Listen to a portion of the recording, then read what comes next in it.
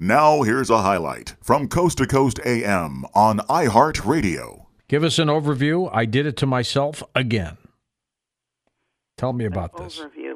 Well, it's based on the Life Between Lives work that was started by Dr. Michael Newton. Okay, he's one of the best. Right. In my own practice as a past life therapist over the years, I noticed that people were blaming everyone and anything for the way their life was going. So it was like, it's my mother's fault, it's my father's fault, it's my husband's fault, whatever. And I knew that they had actually designed this life so that it could be helping their soul to grow, to deal with some issues from the past. So I wanted to redirect their thinking from blaming others to embracing life as a means of soul's growth. And then I also wanted to look at the material that was already out there, to really study Dr. Newton's work, and to challenge or confirm or build on that prior research, and then compare it with the Casey teachings to see if they were in alignment. And then the third reason was to explore the common afterlife experiences of souls, because I thought if you get a group of people together who don't know each other, and they're all saying similar things to what is it like to die, what does the afterlife look like, what is the experience between lifetimes, it would ease the fear of death on the part of those that are still on the physical plane. So those were the reasons that I pursued the study. And tell me about the study itself. How did you set it up? Well, luckily, I have a lot of people that are willing to volunteer for my research studies. That helps. Yes, I call them from obviously from the ARE folks who love to do this sort of thing, and also from the like-minded souls that I know at Unity of Charlottesville Church. So I put it out there that I was doing this research study, and I limited it to 25 people because in the past I've done, I think the last time I was with you I was talking about Karma Can Be a Real Pain, which was a research study about how chronic illness can be traced to a past life. Right. And I had 50 people in that study, and the publisher said, I can't possibly publish all of this. So I decided, well, I'm not going to go through having the process of eliminating people, so I'll just stick with 25 and then augment that with actual client transcripts from prior to the research project. So I had 23 women and 2 men in it, which is unusual. I usually get more men, but for some reason they shied away from this project, but the women were all happy to do it. The average age was 62. They came from all professions. I had a social worker, educators, I had a lawyer, I had a flight attendant, and marketing people, so all sorts of people. So we started with a past life regression to go to the life that was most impacting them now, and then from there we went into the between life state. And were you satisfied with the results? I was very satisfied with the results. I was absolutely humbled by it and blown away by it because they were seeing basically the same thing. They had a lot of aha moments when they were able to tie that past life that was impacting them now with what was actually going on in their life now. They could see how they actually planned this out themselves. Everything from selecting their parents to members of their soul family to their soul's mission to why they chose the body they're in now. All of this information came through that they didn't have before, and it was a missing piece of the puzzle as to why their life was the way that it is now. And with most of the people, the participants in this study, were they believers in the afterlife prior to these episodes? They were. If they had a specific religious belief, they didn't share that with me.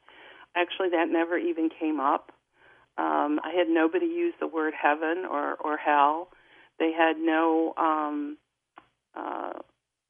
really concept of, they didn't talk about God or St. Peter meeting them at the pearly gates or anything that you would think would come up. None of that did. So they had regressions before. So they had a sense of the continuity of life and that the soul, continues to exist after death. So they had that understanding, but they had not really explored what goes on in that planning session, in that between life state. Well, it's an amazing research project. And how about yourself? Were you always a believer in life after death? I was, but I was born and raised Catholic, so my view of it was a little different than what I believe today. And I went to 12 years of Catholic school, too. So oh, boy. I really was indoctrinated in it. But it didn't make any sense to me, to be honest with you. I thought, how can a just God, only give you one chance?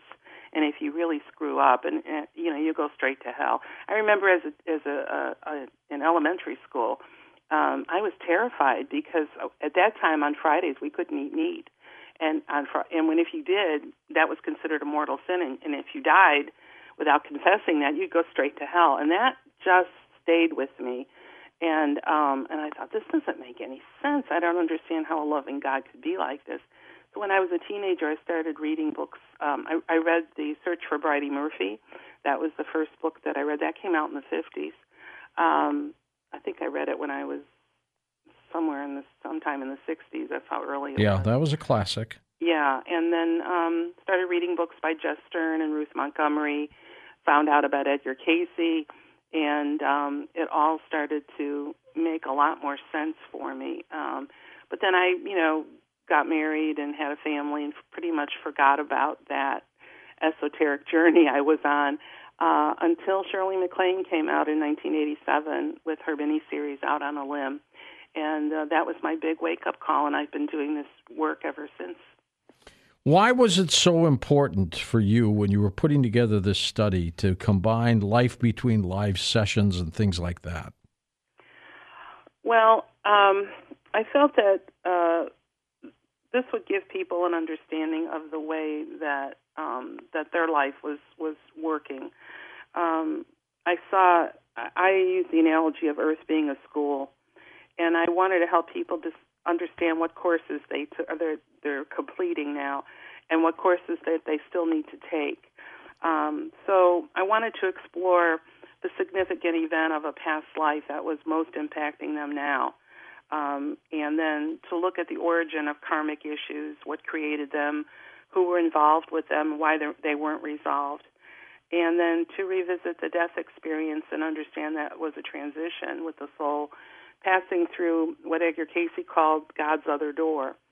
So I just wanted people to take responsibility and accountability for their lives, and to stop blaming others and circumstances, and understand, I designed this life so that I would experience this in order for me to resolve it or overcome it or heal it, and so that I can let that go and I can move on. And I do believe that it did accomplish that. In the study that you did, Joanne, you asked an interesting question about what were they thinking at the moment of death, and how did most of them respond?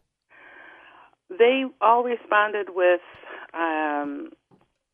very powerful thoughts that were both positive and negative, because they were experiencing both positive and negative emotions when they were leaving the earth. But powerful thoughts like fear and regret, those became the foundation of their next life. So some of the more common answers to that question, what are your last thoughts? I wanted to see if they were holding on to any resentments or any unfinished business from that life that was just ending, because those would be brought into this life. So a lot of them said, I should have loved more, I should have done more, I abused opportunities, I wasn't kind enough, I didn't accomplish anything, I need to make retribution. Those are just some of the common comments that people would make when they examined that life they were finishing, and then they were bringing those thoughts into their pre-life session, and then many times that served as the foundation for the next life. I had one woman who, I think I told the story once before, about she had head-to-toe psoriasis, and she wanted to know the source of it, and took her back to a life in the Old West where she was a call girl.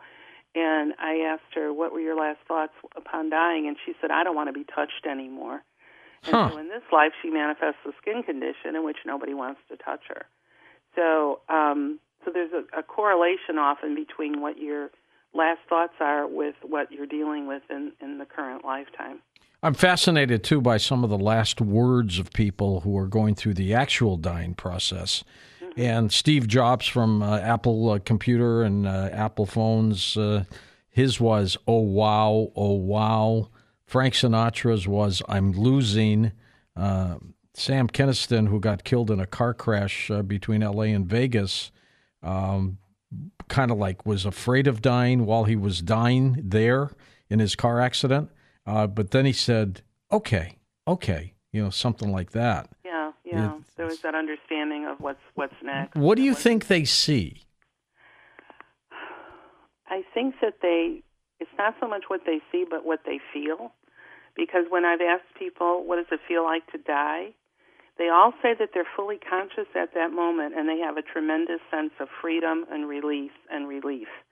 And so, and they see that it's really a gentle and painless process. They can move around freely afterwards. They sort of leave the scene immediately. Most of them do. And even those who have a traumatic death say that they leave their body before the body actually dies. So they don't experience, if it's a painful death, they don't experience that.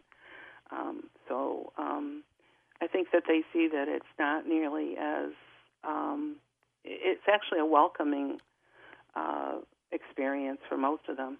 Joanne, could all of us be wrong about the other side and that it just doesn't exist? It's just something in the quirk of the brain during the dying process creates that burst of light or whatever people think they see. Is that conceivable? I've thought about that, George. I've thought that was truly the case until I worked with these people, because I didn't have any of them say, I don't see anything. There is nothing there, and they certainly had the freedom to say that to me because I kept it pretty open-ended. I said, if you don't see anything, tell me. I just really want to know what you're seeing and experiencing. And every single one of them, had something to say. They were going through a process of some sort. And the fact that so many of them were identifying the exact same experience really gave me the hope that if it's happening for them, that it's going to happen for me too and everybody else. Listen to more Coast to Coast AM every weeknight at 1 a.m. Eastern, and go to coasttocoastam.com for more.